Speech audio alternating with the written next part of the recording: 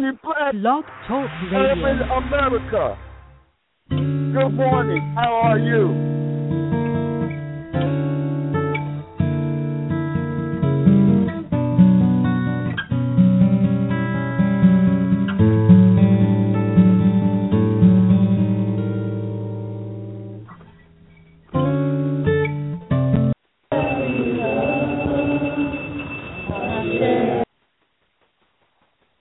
Good morning, Black Urban America. How are you this morning? It's been a couple of weeks since we've been on because, different things. I'd like to welcome back Ife. How are you doing, Ife? Ife? How are you? Yes, greetings. I'm good. You can tell yourself. Yeah. Yes, okay, good. Yeah. I'd just like to say one thing. I missed the show. I like this show. It's like embedded in my soul. And we had two special guests on this morning. And I'm about to bring them on in a couple of minutes. But I just want to say a couple of things. You always know I want to lead off the show with something on my mind. Matter of fact, tomorrow or Thursday, look out for the new weekly written commentary called The Buck Stops Here. I will be writing various essays on different issues, what have you. But as everything is going to be social and political. And just look out for it. It's going to be on Black Urban America. And Black Urban America is brought by Queen Mother for Real Media. And this month we have a lot of guests from different fields, different professions. And we focus on the black inner city. We always know the issues, what the problem, but we need to focus on the solutions and the outcome. And one of the things that been bothering me for the last couple of weeks is the black-on-black crime. Now, the community becomes outraged where a white cop kills a young black person or a black person. From Staten Island to Louisiana to Missouri to California. But how come we don't have the same outrage and the same outcry when we shooting down each other with no regards for life? That this organization, Black Lives Matter. Do we really feel that way, that Black Lives Matter? Are we so easy to shoot each other down? Do we really feel that Black Lives Matter when we want to settle a dispute with a gun? I've seen kids get shot. I've seen kids go in the ambulance to the medical center getting shot. Don't you know, last summer, like 25 kids under 18 were shot in my town. 25 from the month of June to September. 25. That are alarming statistics. We have to look within ourselves before we can ask the world to help us. First, we got to deal with black-on-black unity before we could deal with anybody else. Just let that resonate in your soul for a minute, for a while. But I will be writing in detail, and that's what I'm going to feature on this week, The Buck Stops Here. But this is Black Urban America. Our guest, all the way from California, David Watts, who is a motivational speaker and body language specialist, and Angela Asante, who is a community activist. Good morning, people. How are you? I know it's early where you are. Good morning. Yes. Good morning. Good morning. I'd like to thank you for coming on my show. And I know we've been in regular communication for the past month. But, Brother Watts, could you go in detail about what you do? Well, my skill set is basically body language, which another name for it is nonverbal communication. 90% of what we say is nonverbal. And even though we would probably think that most of our communication is verbal, it tends to be the opposite. So what I do is my background is in psychology, and when I got into this field, a lot of the job offers were either risk management or helping law enforcement. And the problem was it was our young children, our black children, who tended to be at the receiving end of the skill set that I had. So I decided to actually go in and kind of change the dynamic. And my wife and I actually put together an organization to teach our black young men and women on how the game is played so they would know how to deal with law enforcement and those in a corporate structure and understand that when they first come in, they're being assessed. If you know how the game is played, you'll know how to play to win. So we kind of do it from the other angle now. Well, you said change the dynamics. How can we change the dynamics in our black cities, such as Brooklyn, Newark, Atlanta, Chicago, Southside Chicago, Compton? How can we change the dynamics in those communities? Well, I was born and raised in Buffalo, New York. I came to California when I was 14. And one of the things that I remember doing a lot of times is we would have block parties. And one of the things that we did was you knew your neighbors. When I came to California, I don't think I really knew. I mean, we moved to Oakland, California, and I knew my neighbors there. It's a pretty homogeneous community, but when I got into the outlying areas, my mother's a registered nurse. I didn't really know my neighbors. You know, she went to work, I stayed in the house, I went to school, and that was it. But when I was raised in New York, we had block parties I knew, and it was, back then, it was really community policing. So when you saw the police, it wasn't, oh, there's the cops. That was Officer Johnson. And he didn't look at me as there's a potential suspect. That wasn't his buyer's son. That was David. So if you saw me doing something, David, what are you doing? And once again, I think we've always said, and I hear it ad nauseum, you know, if I mouthed off or I disrespected a neighbor, I got it from the neighbor, I got it from the other neighbor, and then I got it from my mother when I got home. So everybody took everybody took an active interest in making sure that the child understood and was respectful. Nowadays, somebody looks weird as somebody's son, and it's a problem. Miss Asante. Miss Asante? Miss Asante. Is she still there? Did we lose her? I think we may have lost her. I'm here. Oh, okay. I'm here. Okay. Oh, okay. Oh, you stepped away from the phone for a minute, huh? Can you explain? I had it on mute. Huh? I had the phone on mute. I'm sorry. Go ahead. Okay. Can you explain your organization and what your organization do? Okay. Well, the name of our community is New African Community. We are a of melanated people from all across the world who have realized that we have to do something different. We cannot look at the people who has oppressed us to make us whole. So we are collectively joining to build communities. We're starting with South Carolina as our first home base. Basically, why South Carolina? Because South Carolina is in one of the New African districts, which the are African Louisiana. district, you said? Yes, okay. The New African district. And what that is, that's the district of high concentration of black people before slavery, during slavery, and now after slavery. So in order for us to build each other, we have to go where we are so that we can actually reach out to those who need us. And those states are Louisiana, Alabama, Georgia, South Carolina, and Mississippi. So we're going to build in all 5 of those, but we will also help people in other locations to do the exact same thing that we are doing now through our process. Basically, we're going to teach to do everything that each individual knows how to do. They don't have to go to school to learn how to become a farmer because we're going to teach them that.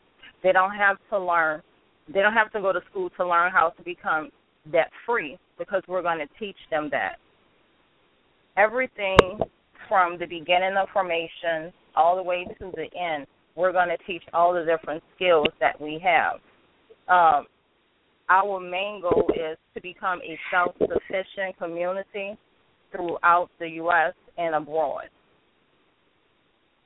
Okay. And that sounds basically, that sounds very positive, man. I wish you get the northern cities up in there.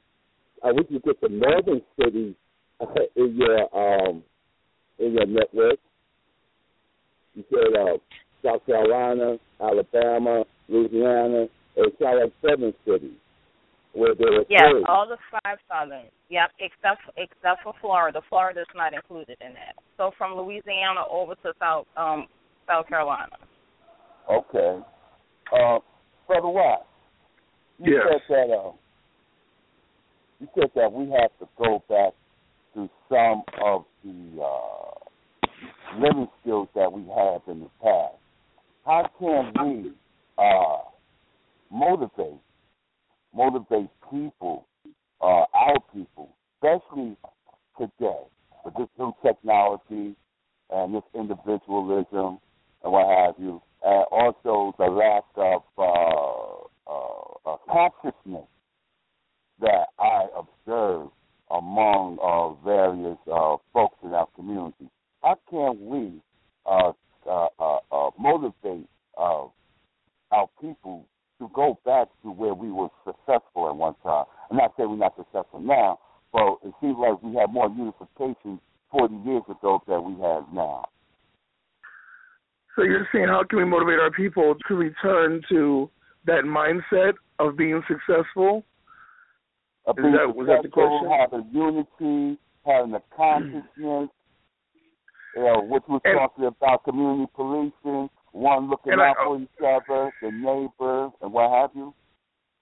And I think that exactly. And so what Sister Angela is saying, I think, is really answering the question, because the fact the new Africa basically is taking the mindset and the approach that we're never going to really get back to understanding how successful we can be until we are among our own people.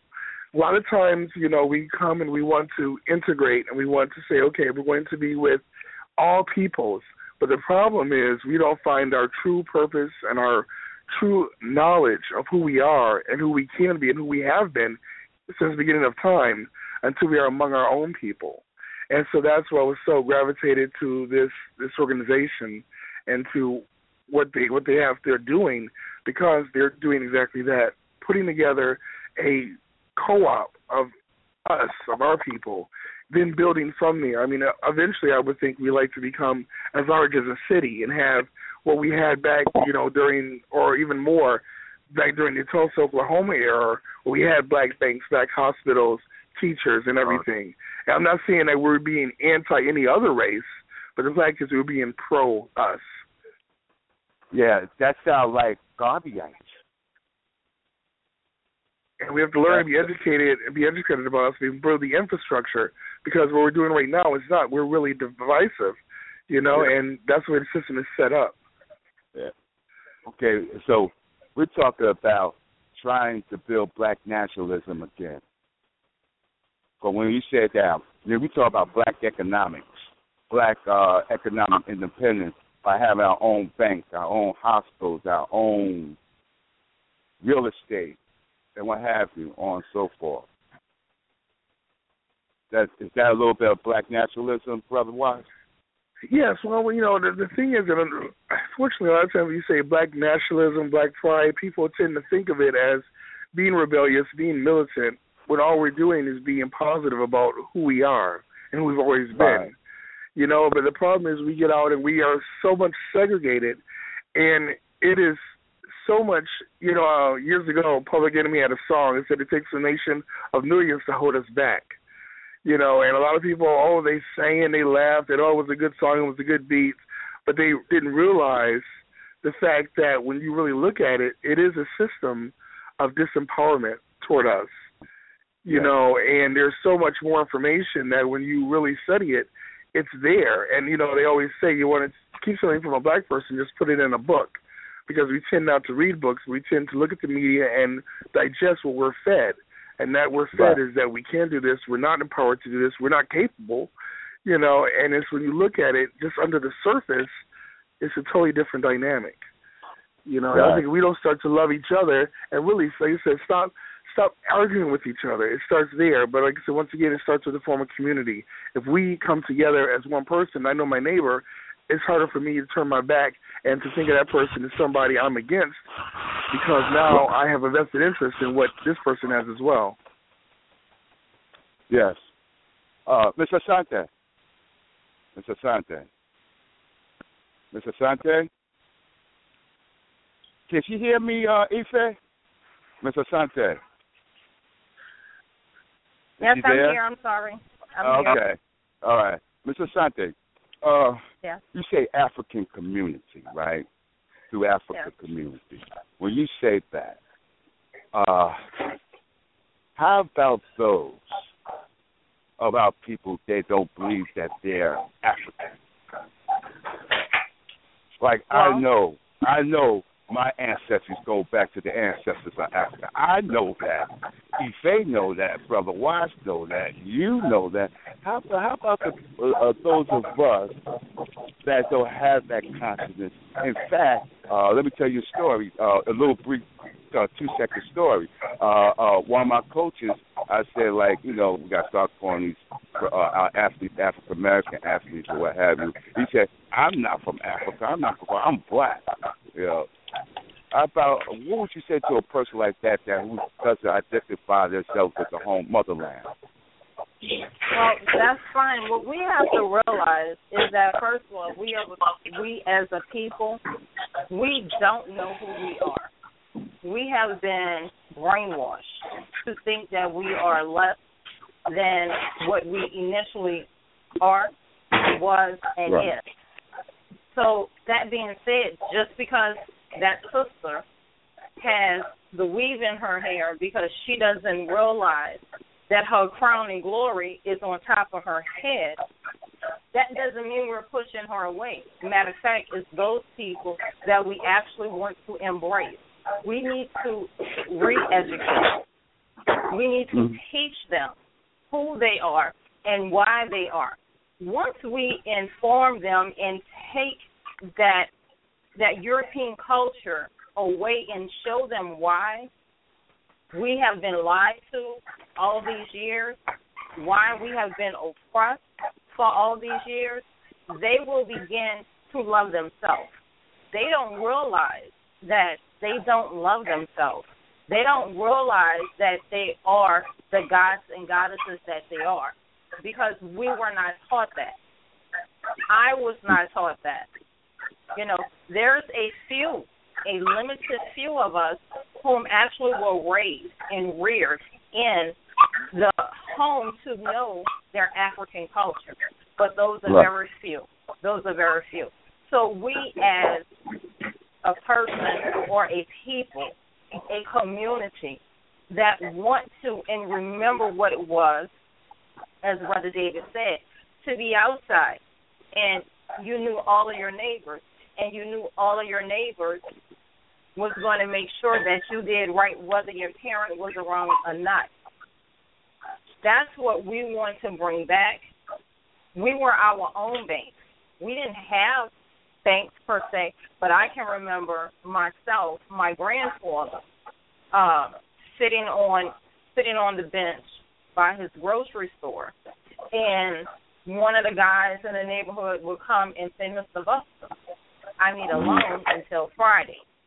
Right. My grandfather would, with his humble and blunt self, he would rear back.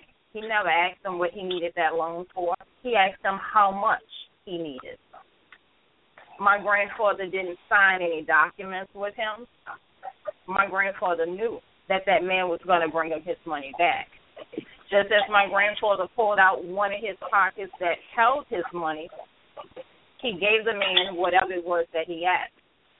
On the same day that man said that he was going to return that money back to him, that's what the man did. My grandfather didn't have to look for him. He didn't have to hunt him down.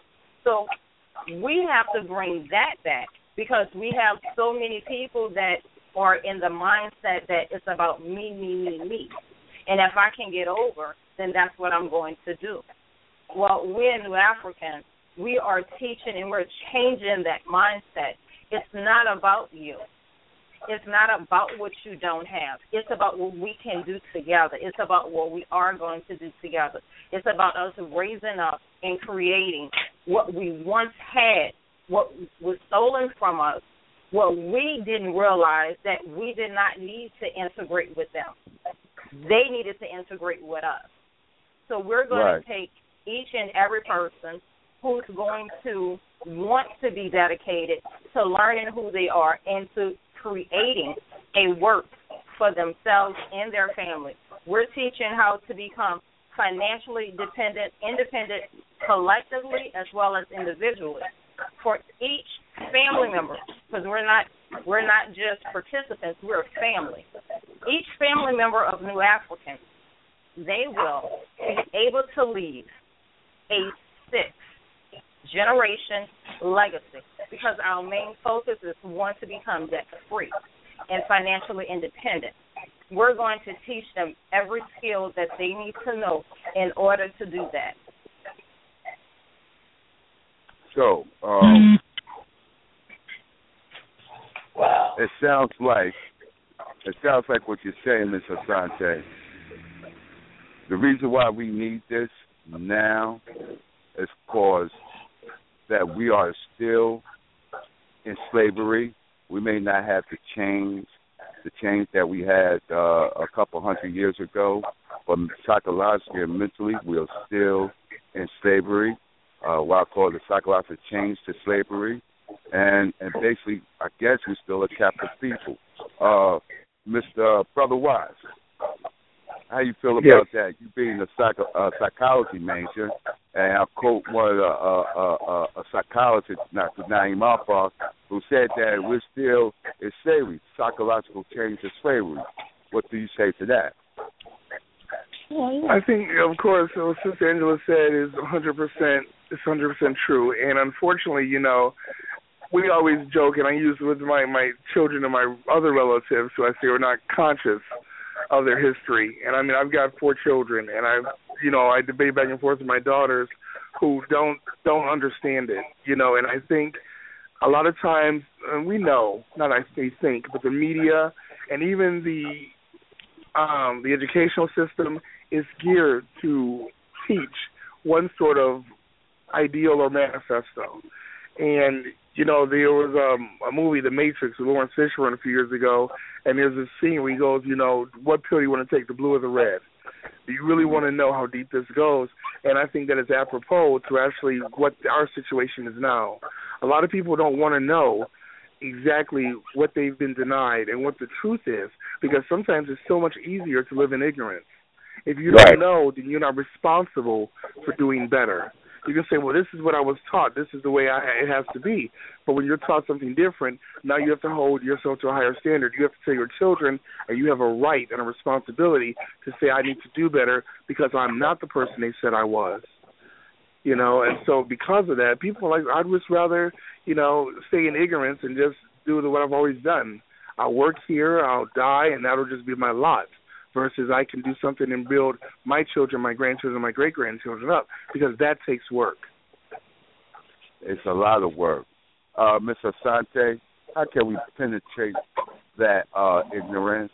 I mean, you're teaching all these skills to these folks, but how can we motivate the average brother or sister to change this mindset, to become African instead of have the European mindset? Because sometimes there are a lot of barriers. They don't want to hear it. Matter of fact, I hear professionals. Black professionals tell me, I don't want to hear that black stuff right now. How can we get through that penetrate that state of ignorance? Well, we have to you have a format, but how can you penetrate that thick wall of lack of consciousness? Well, Brother Kenneth, the first thing that we have to realize, and I said all the time, and people get upset because I say this, but we're not going to be able to save everybody. Everybody is not going to be saved. Everyone is not going to listen or receive the information that we have. However, it is our duty, it is our responsibility as a people to keep teaching, to keep reaching, to make sure that we're doing our part. Because even though they may say they don't want to hear that, you don't have to do it to whereas it's offensive. But if you just educate and just spread it with love, right, somebody's going to hear, and something is going to happen that's going to make them realize, wow, is this true? Then they're going to start researching what it is that you're saying. Because the first thing that we have to realize is, we've been oppressed for over 400 years. Right. We can't expect people to wake up when we wake up. Everyone is not going to wake up at the same time, but it's still our duty to share that love. It's still our duty to let them know that we love them and that we're going to keep them in our thoughts.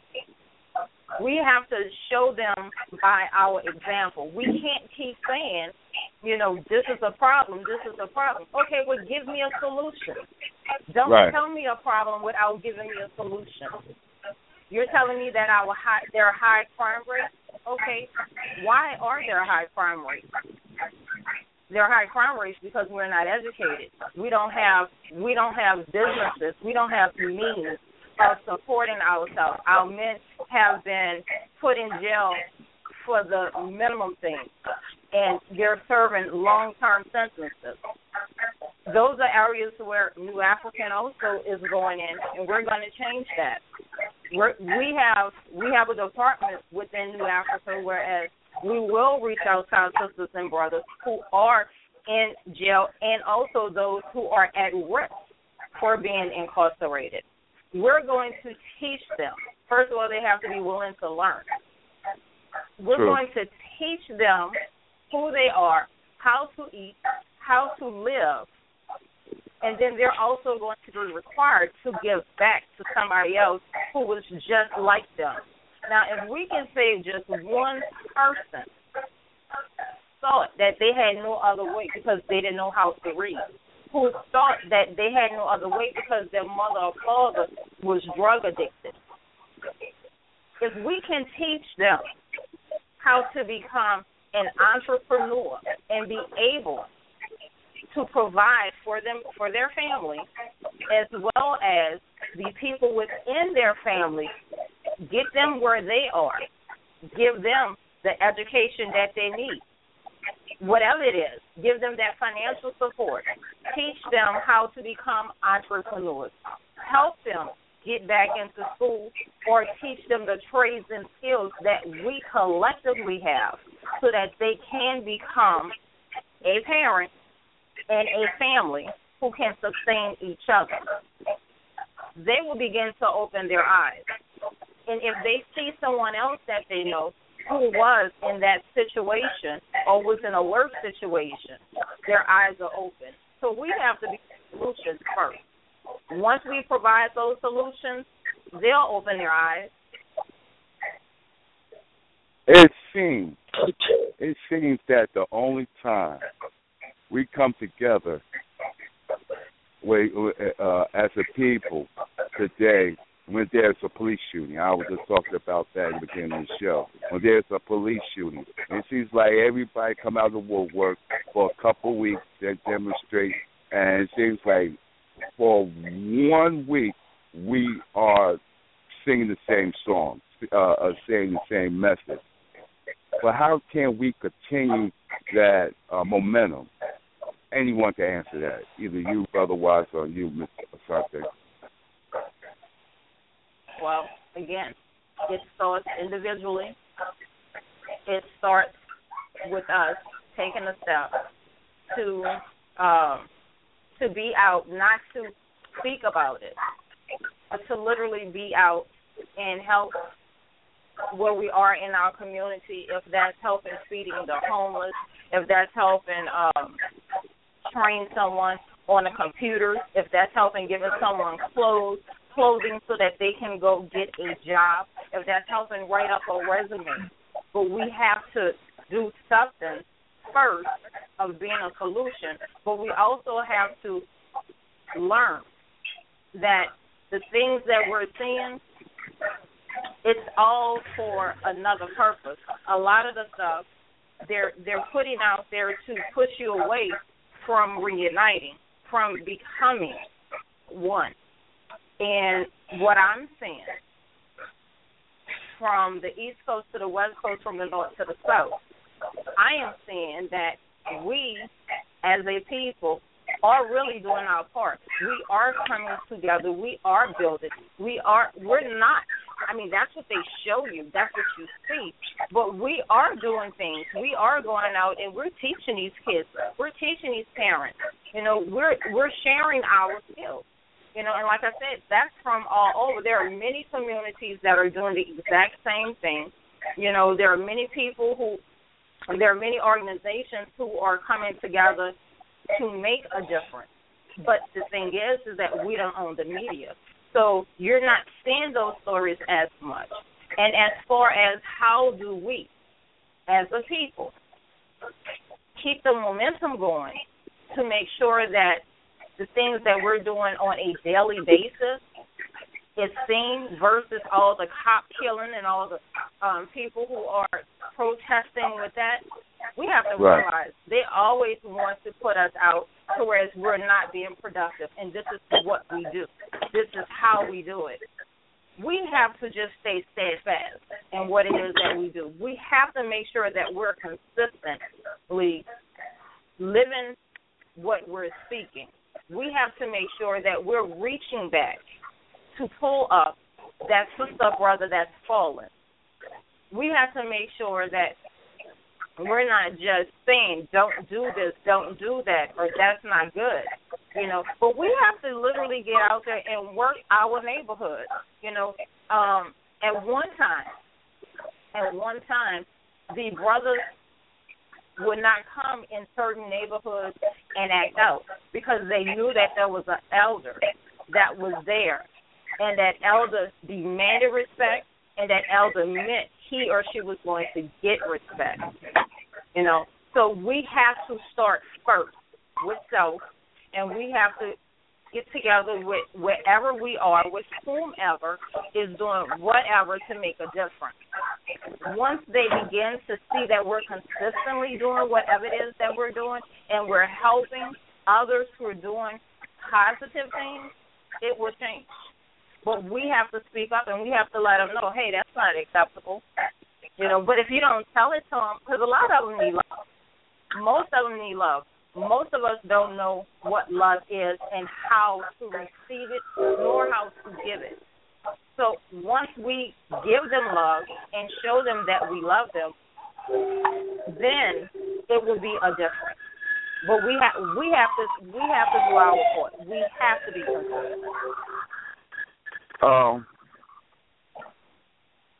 So, Mr. Asante, how long have your organization been doing this? Well, we are a brand new organization. Mm-hmm. We are actually in the paperwork stage. Before this month is out, we will actually incorporate with a B corporation so that we can have both the nonprofit status and those qualifications and benefits, as well as have a for-profit status, because we don't want no one to tell us that we can't do this or we can't do that. So we're brand new, but our momentum is great. October, the month of October, from October 21st through the 25th, if I'm not mistaken, we are meeting in Georgia by the father of New African House, Brother Love Power. And at that time, Brother David, he will be documenting our process via film. So all of our steps that we're doing, we will have that as a documentary to let to let others know that this can be done and the steps to go through to do it. You know, in the beginning, it's always going to be an error. You're going to have some people that you think they're conscious and they're a part of it and this is what they want to do, but in reality, they're trying to stop that process. So once we put this together, once we break ground on that first property in South Carolina and Georgia, we will have it listed out. What we did from the very beginning, which was actually March 1st, from the beginning of that time up until the time that we break ground. And we're looking to break ground for the first of the year, but we're actually pushing for the end of this year.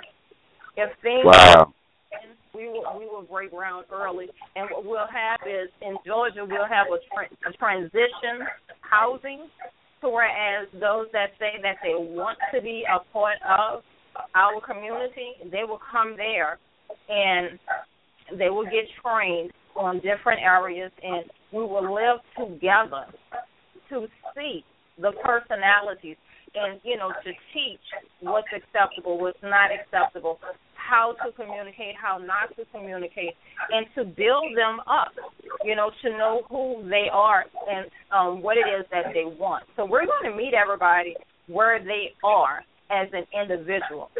We don't care that, you know, right now they're wearing their hair blonde. We don't care that right now, you know, they're trying to be a size 1 to a size 0. We don't care about none of that. What we care is that they're melanated people and they want to change.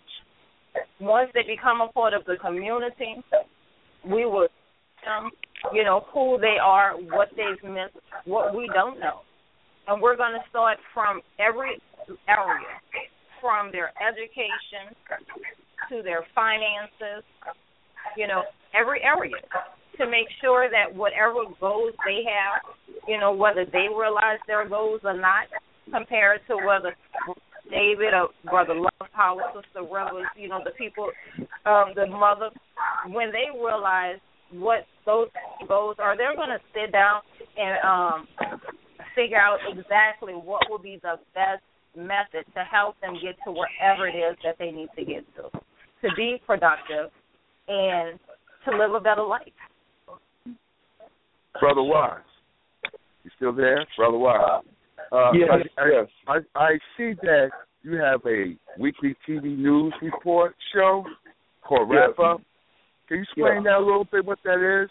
I know I've changed the direction, but basically that was one of the things that attracted me to New Africa, because the fact one day my son asked me, you know, his son breakfast, we went to school, and he asked me, he's 16 years old now, and he said, why does everybody that looks like me always in trouble?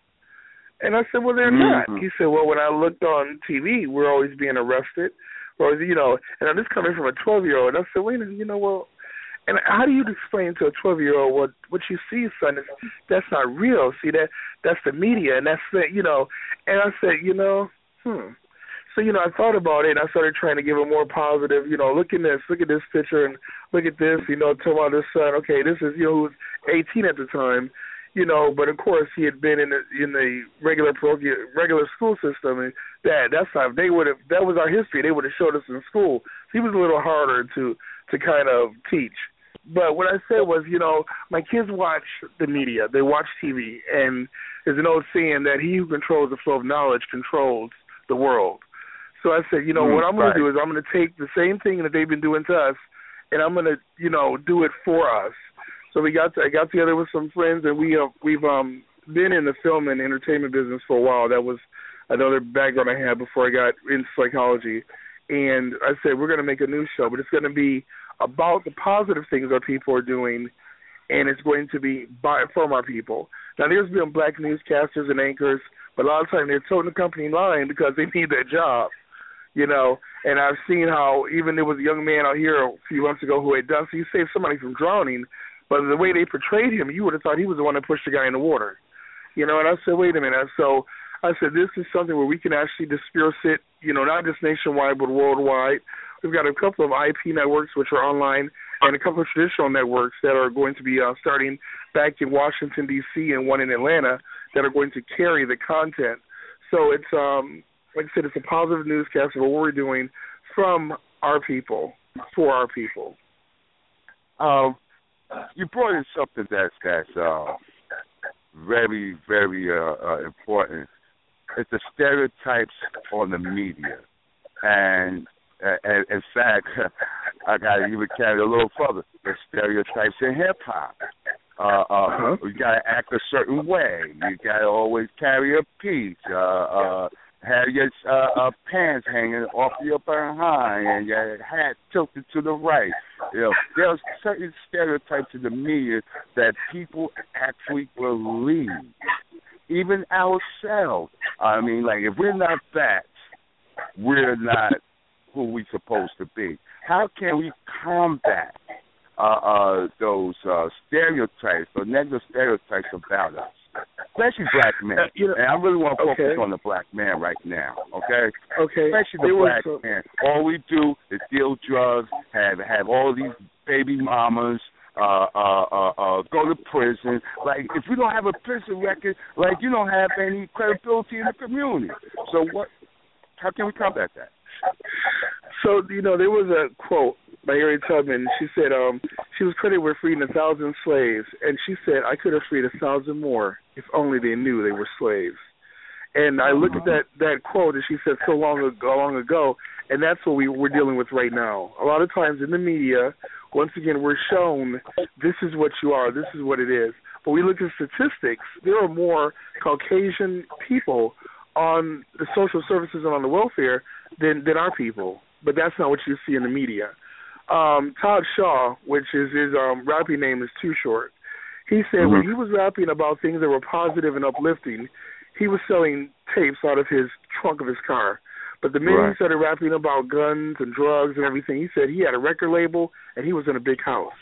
He said, so it wasn't him. He said it was the powers that be who wanted to perpetuate that. He said, so don't blame me. But, I mean, he takes some responsibility because he perpetuated the stereotype. But he did that, like I said, because he saw this is my way out. And unfortunately, a lot of these rappers now feel, okay, if this is what my record label wants to hear, if this is what's going to get me money, this is what I'm going to do, regardless of how detrimental it is to a people. So what happens is we see these kids with the pants hanging down, and I told my boys, I said, you do that, we're going to have a problem. So I told my girls, don't bring nobody in this house with that kind of mindset. So by, I think, establishing the rules that this is what I expect, their friends might be doing it when they walk out to the street. When they get to our house, they know Mr. Watts, they're not going for that. So they change it because they know it's not acceptable. The problem is we have so many different families where that is acceptable. Okay, I won't do it in your house, but I can do it across the street. So now if that person across the street said that's not acceptable, now you can't do it in either place, well, it becomes, okay, where can I do it? Forget it. I'm just going to keep my hands up. And so when we start to collectively come together and saying this is not something we'll tolerate, the dynamic will change. But the problem is we have tolerated this for so long. It's just, somebody said, it's been 400 years of oppression. How do you then start to wake people up and go, you need to change, when this has been so ingrained into us, telling us, and I mean, not just that, but the effeminization of the black male. I've seen so much stuff where Kanye West is wearing, is that a dress he's promoting? Wait a minute, all this stuff, because they want the black male to have these more feminine qualities, where does it stop? I know. But I think it starts with us being able to say, this is not acceptable. You going to jail is not acceptable. So your street cred doesn't get you anything when you get out and you can't get a job and you can't vote. And understanding that it's a system that they're trying to be put in, not just a penal system, but a system to disenfranchise them and get them to where they are no longer acceptable and successful members of a society. So that's, once again, like Sister Shani said, getting them back into our community and saying, even though they may have ostracized you from that society, you are welcome here. How can we, as black men, I'm sorry, Mr. Sante, I don't mean to be disrespectful to our sisters and everything, but there is a part of our community with us, and I just want to, have a dialogue about building. Of course, we have to have respect from our children and our women. The only way we get respect from our children, our women, is that we got to come correct. We have to be positive. Talk about being positive. The brothers on the street corner, making that money, being self-destructive. How can myself, for one, try to change that mindset of, it's a thick one. You gotta remember, they got a pocket full of money and they feel powerful and they feel invisible. But how can we, how can we, try to break through that mindset, try to break through that negativity, and of course, it's so deep rooted. Well, it is, and what happens is when we look at it, we've got to look at what's the core. So we look at the superego and we things of that nature. What is, when a person wants the money, is it the money, the tangible paper in their pocket? It's not that they strive, but it's that gives them the options, that gives them the status, that gets them to where they believe they are power and they are respected. That's what the money does.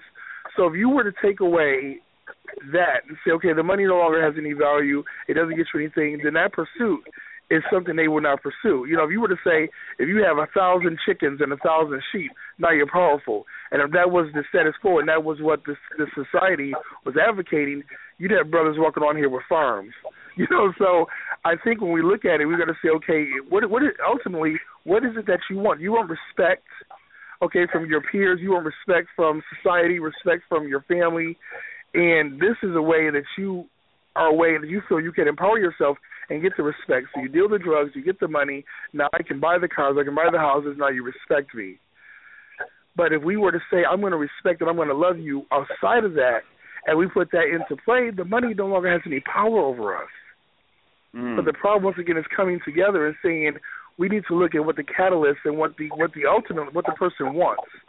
And I've never heard a brother say, I just like the money because I like seeing pictures of dead white men in my pocket. They might say that in slang, but ultimately you want what that money represents, and that's options, and that's respect, and that's power. But if you can say, brother, you are powerful, you are respected, we love you, because you can do so much more than you were told. Well, now you take away the power that money implies, and you begin to open their mindset toward other things that they can do. But like I say, it starts with one. It starts with one, and it starts really with somebody they respect. So that's why, they would always go to the tribal leader in Africa, and they would deal with him. And then that respect, once they had the tribal leader's submission, then that respect that he had trickled down and was transferred to the white man. We need to go back and change that. So we need to go, okay, who's the person who's in charge? Who's the person who's powerful? You get their mindset, that will trickle down to the man and the family. That will trickle down to the guy on the corner to say whoever it is, his crew, whatever it is, man, we got to listen to this. It will trickle down and brothers will start to change. But you got to go after the person who's in charge. I mean, even in warfare, I was a recruiter assistant for Marine Corps. The first thing they taught us was you take out leadership, you take out communications first so they can't talk to each other, then you take out leadership. He said, and then they'll be in disarray and you can conquer them. And that's just what they've done on a social, platform to us now. We just have to understand that this is a type of warfare and we need to be able to adapt, adequately. Wow. So you just said that we are at war? Or do you compare this to war? I've been saying that for years. I've been saying that for years, and people look at me like I'm crazy. Can you explain that a little bit of detail, why you feel that we are at war, and whom or we are at war with? Well, okay, there was I think people heard it before, the Willow Lynch Manifesto, and it was a book that taught slave owners how to be more effective slave owners and to really break the psychological mindset of the slave so that you no longer had to break them, they would break themselves. And I see the parts of that manifesto being utilized even today. They just change the dynamic. You can't openly whip a black man, but you can mentally whip him. Right. And when I say we're at war, I'm not saying, we need to get, in fatigues and we need to go off and we need to fight every white person. No, Right. We literally are a people within an occupied territory. So what happens is we have to be smarter. We have to say, okay, and once again, not being let our emotions drive us. But after 400 years of oppression and slavery, you'd want to be emotional. Of course, I get that. But you need to think clearly and calmly and say, okay, what is it that I want? Once you identify your goal, what is it that's stopping me? Now you identify that. What are the tools, resources that I need or I have or I can get to that goal? You set your plan in place, you get your soldiers, and you say, this is what we need to do. But yes, we are at war because of the fact that we have a system that is designed to keep us down. Here's a song that I was just singing, matter of fact, a month ago. I love the beat, and it was by P. Diddy, More Money, More Problems. And I'm singing, I said, wait a minute. I'm singing that if I get more money, I'm going to have more problems. So I'm subconsciously, what am I telling myself? Well, I don't want more money. Oh, no, because more problems come with it. I said I had to remove that from my playlist. I said, wait a minute. I'm subconsciously telling myself, no, I need that with that money because it gives me options to free my family and my people. So until that changes the dynamic, I can't speak that. And I'm a firm believer that what you think about, you bring about. So I need to also be aware that the things I am speaking, whether it's to myself, to my family, or to another brother or sister, needs to be uplifting and powerful because I need to make sure they know that you can do this and there's nothing that can hold you back. And by freeing the mind, that's the first step in overcoming and fighting the war, because the war first is within ourselves.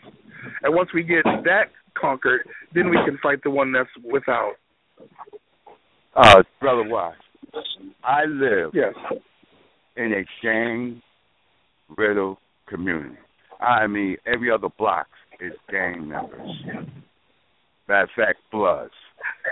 And, I mean, young brothers are like from their mid-30s all the way down to 12 years old. Matter of fact, they have dressing their kids in gang colors. Okay. You say, how can I mean, it's so entrenched in my community where the elders are afraid to hold events or go out at night. What can I do?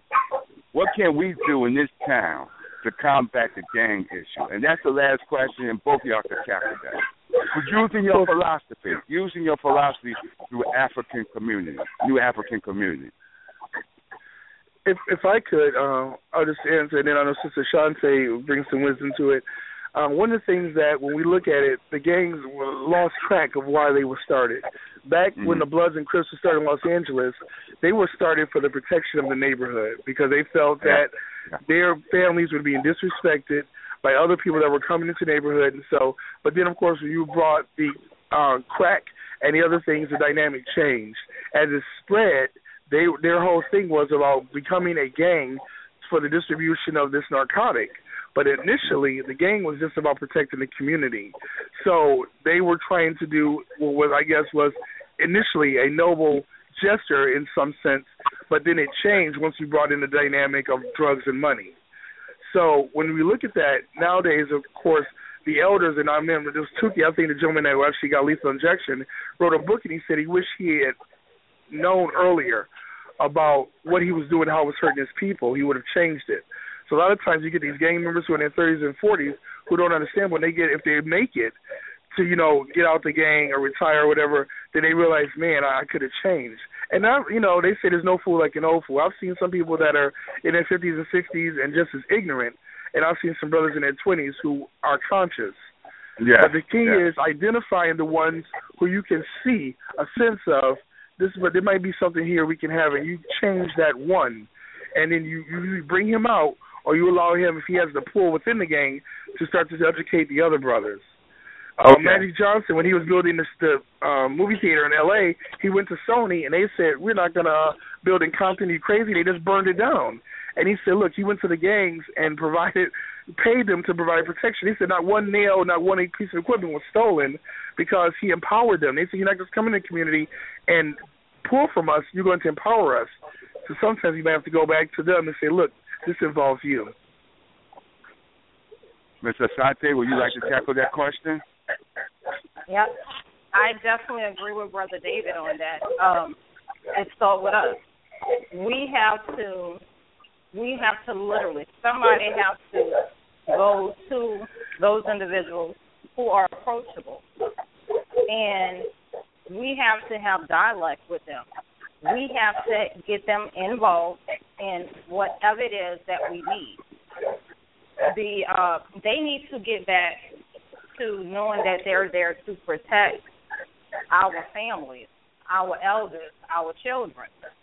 And when they begin to have that dialect with us, within the communities, things will change. Just recently, from the month of March to June, I think, I was in Houston working. And me, when I go somewhere, I want to go where there's other melanated people. I like to go in the hood because I can talk to anybody. I can talk to the person that the other person is scared to have dialect with. I can laugh with them. I can build with them. So the first thing that I did was I watched the surroundings. And as I'm sitting there, because my family was also, they didn't have no gangs, but they were high drug dealers back in the 70s, the 80s, the 60s in New Orleans. So I'm sitting there on the porch, and I'm watching, and I'm telling my cousin, I'm like, people are ignorant. I know where every stash is. You know, I literally can sell every drug that they have. I know what they're doing, and it's just wide open. And I told her, I said, then there was the other guy. He's howling from one end of the corner to the other end about how much the 8-ball is. The guy wants the 8-ball. And I'm saying, where do they do that at? So there was a couple of the guys, one of them in particular, they would wear their pants down. Okay. Excuse me. Can I interrupt? We have 2 minutes and 55 seconds left to the show. But it's fascinating. And Kenneth, could you wrap up really quickly and get their information? Okay. Well, you heard the engineer. Brother Watts, Ms. Asante, I thank you for coming on the show. And I'm going to stay in regular communication because Darlene Ife is in Atlanta. I'm in Jersey, and we really need your assistance, especially my neighborhood. I just explained to you my neighborhood, what it's all about. So I thank you, and folks, and Brother Watts and Ms. Asante, continue the work with New African Community. Folks, I thank you for listening for Black Urban America. Remember, I am because we are because I am. I'm out. Thank you. Thank you.